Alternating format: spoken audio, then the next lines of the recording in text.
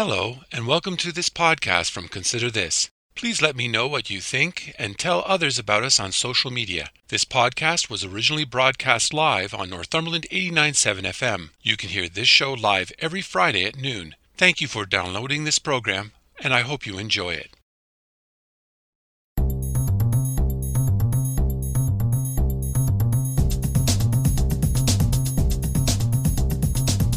Hello, I'm Robert Washburn, and welcome to Consider This Northumberland, a current affairs program dedicated to the issues facing our community.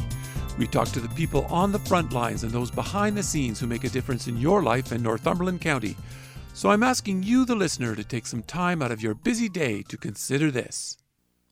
Back in 2020, just before the pandemic hit, a Coburg developer decided not to demolish a house on University Avenue. Instead, he called Habitat for Humanity Northumberland. Megan McDonald, the executive director, jumped at the chance to get a home it could renovate for a family in need. But before anything could be done, the pandemic hit hard. Suddenly, she was scrambling to figure out all the protocols and what could be done to save the house. The story of this house is one of overcoming challenges, resilience, and immense joy. Later today, a family of 5 will take the keys and move into their new home in Bewdley. Here is this amazing journey. I'm so pleased to have with me today Megan McDonald, Executive Director of Habitat for Humanity Northumberland. Welcome back to Consider This. Thank you, Robert. Later today, Habitat for Humanity Northumberland will dedicate its first home in Hamilton Township. This house and the family that will be living there are really interesting stories. So let's start with the story of this house. Take us back to the beginning and tell us about the summer of 2020 and how you found out about this building. Yeah, so the story of the house, actually, I'm going to go back even further, if that's okay with you, Robert. I'm going to go back to 2018 when Hamilton Township actually donated the piece of land to us. And so when we started to kind of prep for the dedication, we looked back and realized, we've all lost kind of 2 years over the pandemic. So you kind of forget, but we went back and we realized we actually broke ground on this piece of land on World Habitat Day in 2018, which is astounding. And at that point, we were planning to build a new house on this property. And then 2019, it wasn't a project we were planning to pursue. We were planning to start in 2020. And then 2020 happened. March 2020 happened. And what was really cool is, I can't remember exactly when, I think it was in the winter of 2020. So probably before the pandemic started, Balder Corporation approached us and said, would you take a house? I don't know if everyone knows, but Balder Corporation is currently building an 80 plus unit apartment building at the bottom of University, like on the west end of University Avenue in Coburg. And to get that land, they had consolidated, they had purchased a bunch of different pieces of land, some of which had some really old buildings on it, but one of which had this house. And before they demolished it and sent it to landfill, they said, would you guys consider taking it and moving it? And so we took a look at it and said, yeah, it's a great little house. And so we were able to, in the summer of 2020, pick it up, drive it, and park it for a while. So yeah. What logistical challenges were there that you had to overcome to move this house in the midst of a serious pandemic? I remember sitting on my back deck with my 6-year-old at the time, because he wasn't in school, calling all the different offices to try and get the moving permits to be able to move this house. And everyone's working virtually. And, how do you send in forms? Because we were still figuring out how to basically conduct business. Because by the time we moved the house, which was in June or July, they're all the same apparently, I can't remember. But by the time we moved it, things had started to open up a little bit from that first lockdown, but the world was still trying to figure out, okay, how do we operate while managing this, right? So that was a unique challenge, was even just getting all the permits and everything in place to be able to do it. And I also remember we wanted to have a groundbreak or a ceremony where we watched the house go. And that was our first in-person event before, like, since everything had shut down. And so I remember being like, everyone needs masks. And at that point, masks were still just things you were starting to secure. And how close can we stand to each other? And like, just even the logistics of all of that. How many media, how many people can we have out? Is there a 10-person limit? So the whole thing was bizarre. And I should add to that too, it's impressive that we got there because there was a timeline to get the house gone, right? Because Balder Corporation needed to start construction on the building. And we actually laid off all of our staff from March 15th or whenever it was, till the beginning of May. So we pulled all of this off in, getting ready to move this house and organizing it. And we had laid our staff off for 2 months in there too. So it's just astounding when I think back that A, we did it, and B, that we're on the other end of it. The building was moved to a place on County Road 28 for a period of time. What happened after it was stored there? Yeah. So first of all, huge shout out to Northumberland County Moving Corporation for letting us store it. Because I will tell you, that was one of my favorite calls, making once again on my back deck, where I called them and said, any chance you'd let me store a house on your property? And they said yes, which we are incredibly appreciative of. So so after that, I think it sat there for a couple months, just because we had to get the foundation in place in Bewdley on the lot. And that does take some time, and it's much easier to place the house once the foundation is in. I mean, it can be done, but it's not pretty.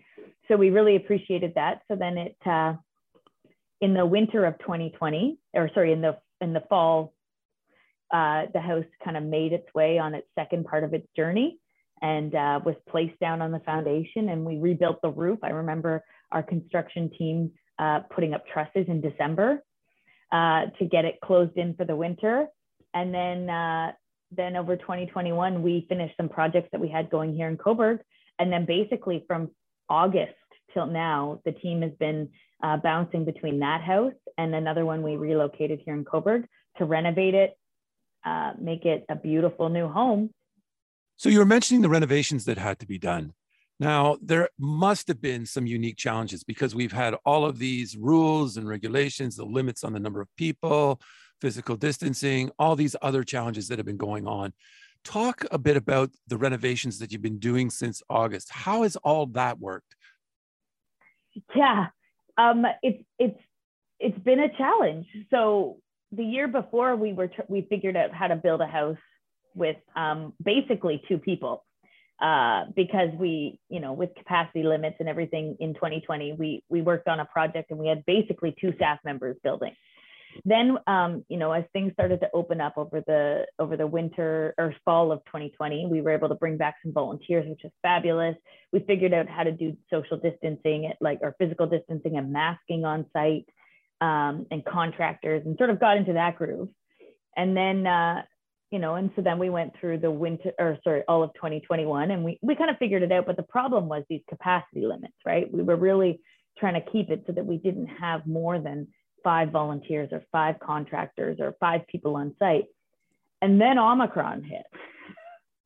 And so just as we were getting ready to kind of be in the final stages of this, we had all this additional anxiety about Omicron and the transmissibility of it. And, because we at that point hadn't gotten huge. I mean, our progress has been slower than we'd like to because we've kept our teams really small.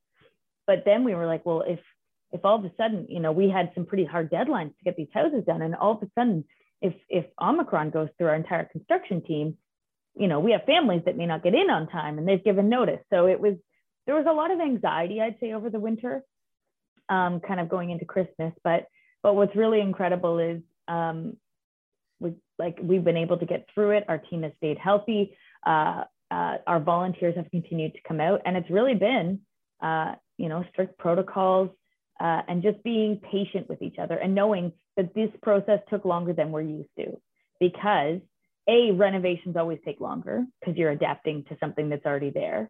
And B, because we just couldn't have the type of human power that we're used to when Habitat kind of builds a house or renovates a house.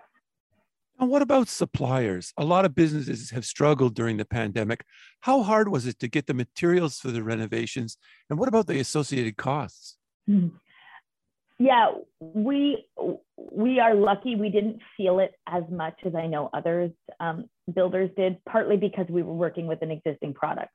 So when lumber and 2x4s went up as much as they did, we felt it. But because we were working, the frame's already there, we didn't feel it in the same way. So we felt the increased cost, but not to the degree that we probably would have if we'd been building new. We have had some supply challenges. I definitely know that. We have incredible partners in this community that work with us and have worked with our team through it.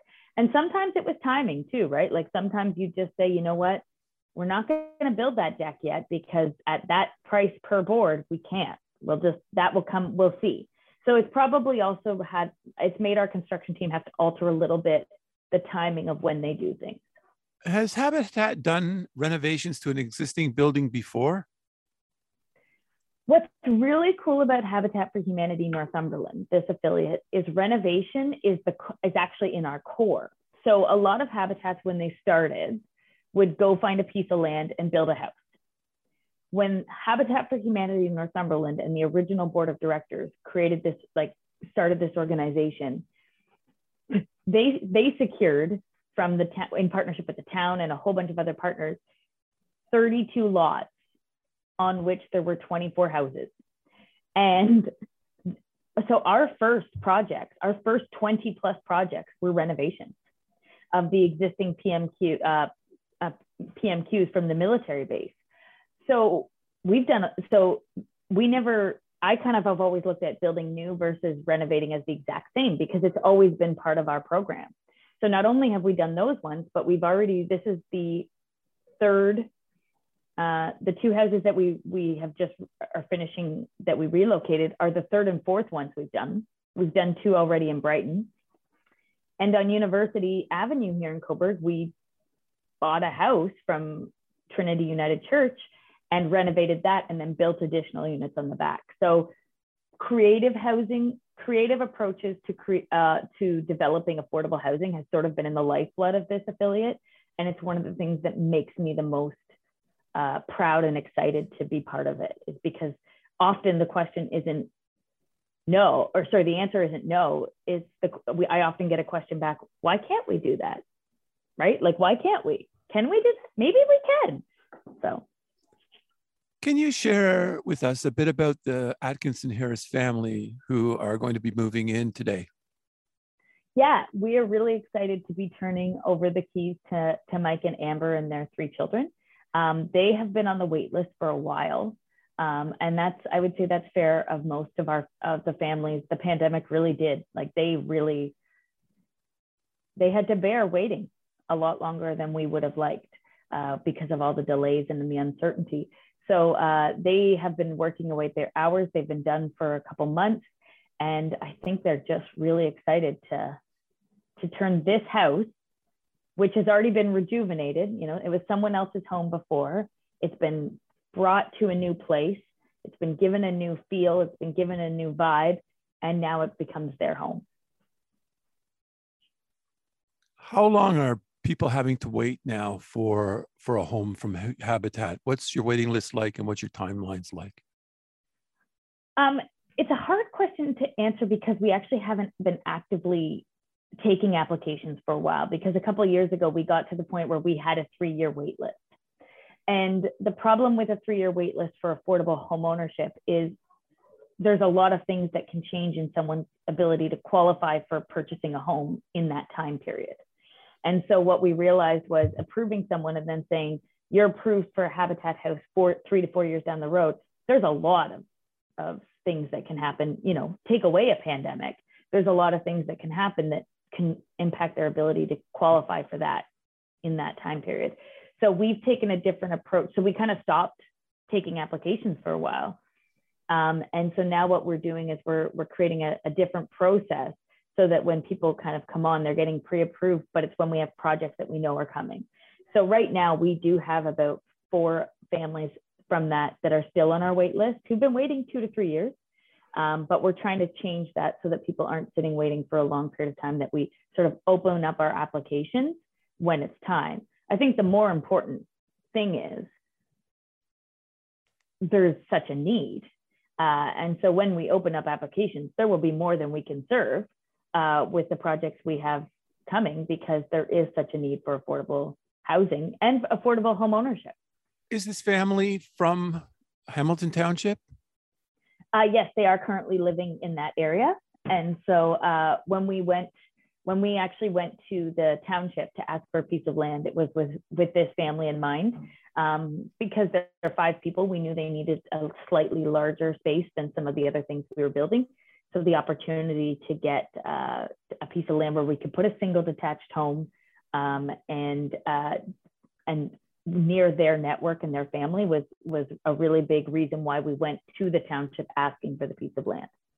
When you drive around the rural areas of Northumberland, affordability and homelessness are not 2 topics that would jump to your mind necessarily.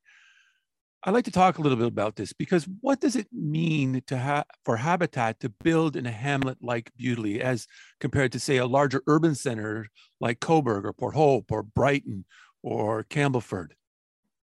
Well, I mean, their affordable housing need is across our county. And even though Habitat doesn't work with families that are experiencing homelessness or, that are, we're tending to move people out of rental housing situations that are unaffordable, especially in rural communities. The scope of the problem is invisible, right? Because you will see, especially when you're talking about people experiencing homelessness, often it's couch surfing or it's precarious housing or at risk of housing. So it's not as visible as in an urban center, which is like Coburg, or even larger urban centers like Toronto. So that's always been a struggle that rural communities have faced, is that people think that there isn't housing instability because they don't see it. However, there's a couple different ways that you see it when you drive around rural areas. And I'd say one of them is also in our existing housing stock, right? In our rural areas, you will see a lot of housing stock that is in need of critical repairs or in need of much needed repairs. And that sort of, to me, is always kind of a highlight of the fact that either people are in ownership and don't have the means to be able to maintain it, which is a whole other element of affordable ownership and affordable housing, or potentially their rental units that are not being maintained, which would put that person in core housing need because they're living in unsuitable conditions. So that's sort of, it's invisible in the way that we see it in urban areas, but you can often see it in the housing stock as well.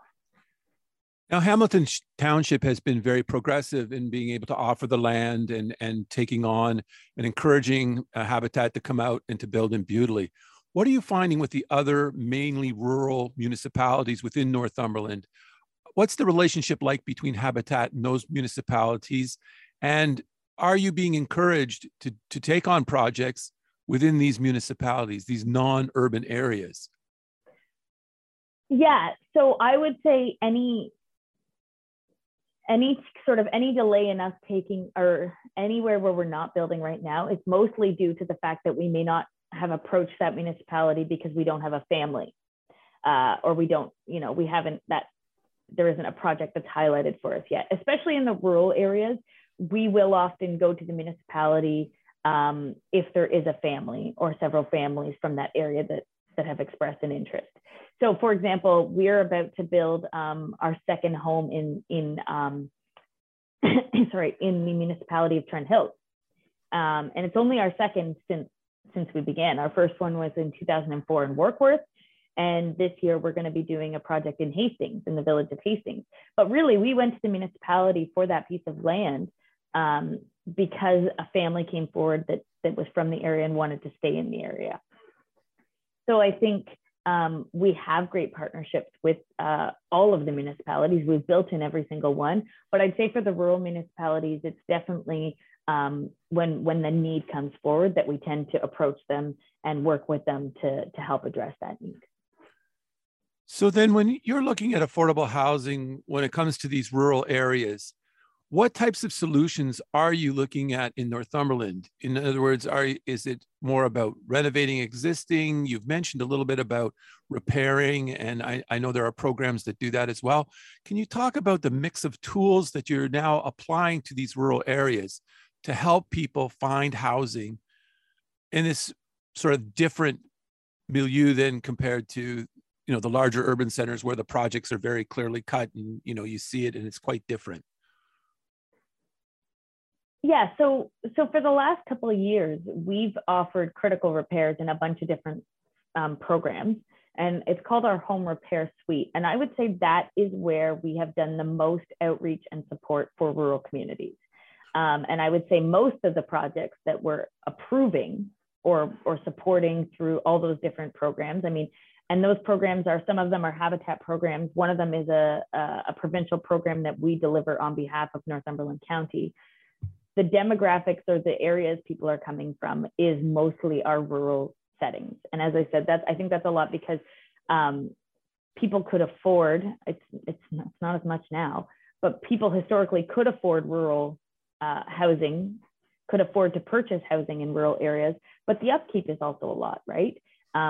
If you're on a private well or private septic system, replacing those is quite expensive. And if you are economically vulnerable, that can be a challenge. And so I'd say that's a lot of our outreach into those rural communities historically.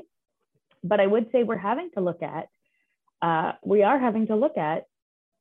cost of not only building, but also finding land in the urban centers, and then the cost of the fair market value of the houses that are coming back is also making us having to look at how we can build affordable housing, maybe in areas that as well, like Hamilton Township or some of these slightly lower density where it's still affordable.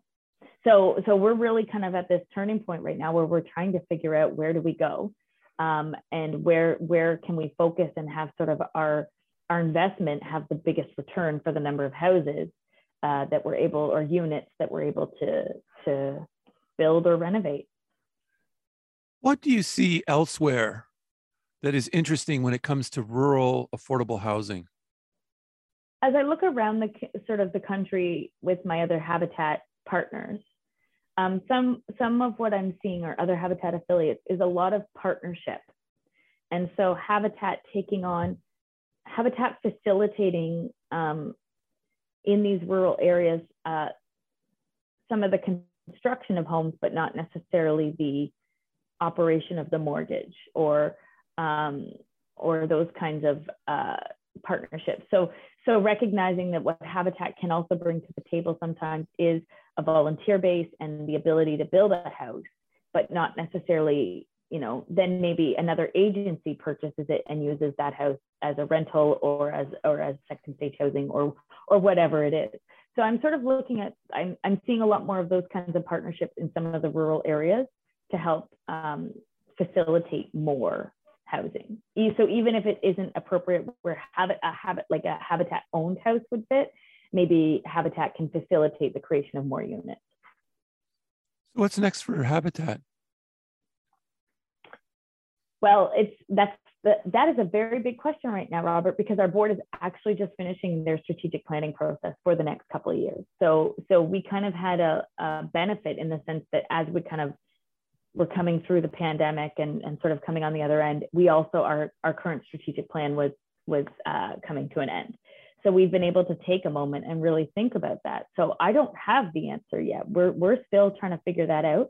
I can tell you that in 2022, what's next for Habitat is, as I said, our project in Hastings, and we purchased back 2 houses here in Coburg from Habitat families. So we're actually rejuvenating those for a couple more families, and finishing off the houses that we're dedicating today and the one that we're dedicating next Friday. and running our home repair programs. And so it's sort of this year is kind of finishing everything we started over the last 2 years of the pandemic and figuring out what's our next big project.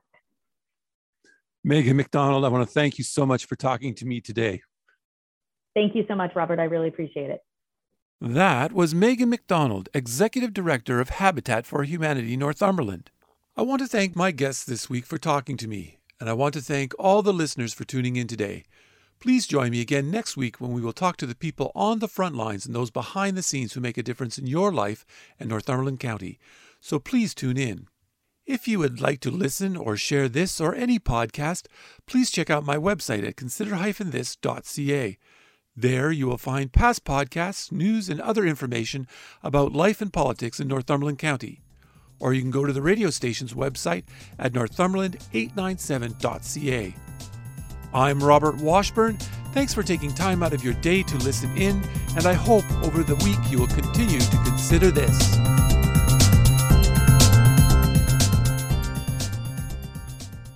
Thank you for listening to this podcast from Consider This. If you have any comments or would like to suggest a story, please contact me at considerthisnorthumberland@gmail.com, or you can message me on Facebook at Consider This. If you enjoyed this podcast or are looking for more news and information about Northumberland County, please check out my website at consider-this.ca.